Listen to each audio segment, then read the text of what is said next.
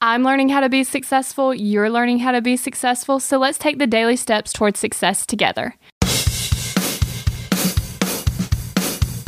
Today's thing from Success.com's article, 13 Things Mentally Strong People Don't Do, is squander energy on things they can't control. Now, we've got to be careful about this one because it's just so easy to complain and worry about things. But as I'm sure we've all learned from experience, complaining and worrying don't actually fix things.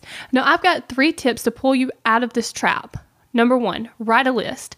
Write a list of action steps you can take to fix the problem. Number 2, journal about it. If you've never journaled before, then you need to start. Now, don't get me wrong. I don't journal things like, I was sitting in class and this really cute boy smiled at me. I journal ideas and problems. And if it's an idea, I tend to get more clarity and inspiration about it. If it's a problem, I often find a solution, or at the very least, the next step to take. Number 3, go for a silent walk. By doing this, you give your mind time to think, which will in turn help you to get more insight into the problem and help you come up with solutions.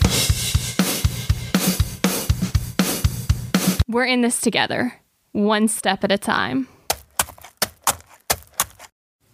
Have you found yourself Googling, how do I stop procrastinating? Here's the thing. When you search that, I'm sure you found hundreds of tips, tricks, hacks, and strategies. In fact, I've shared several of them here on the podcast. The only thing is, did it work? Are you still procrastinating? If you are, then what you need isn't another hack.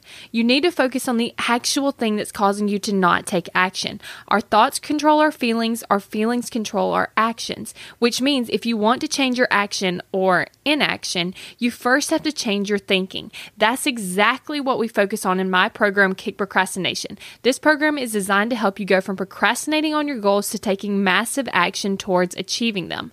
So go to kickprocrastination.com to sign up.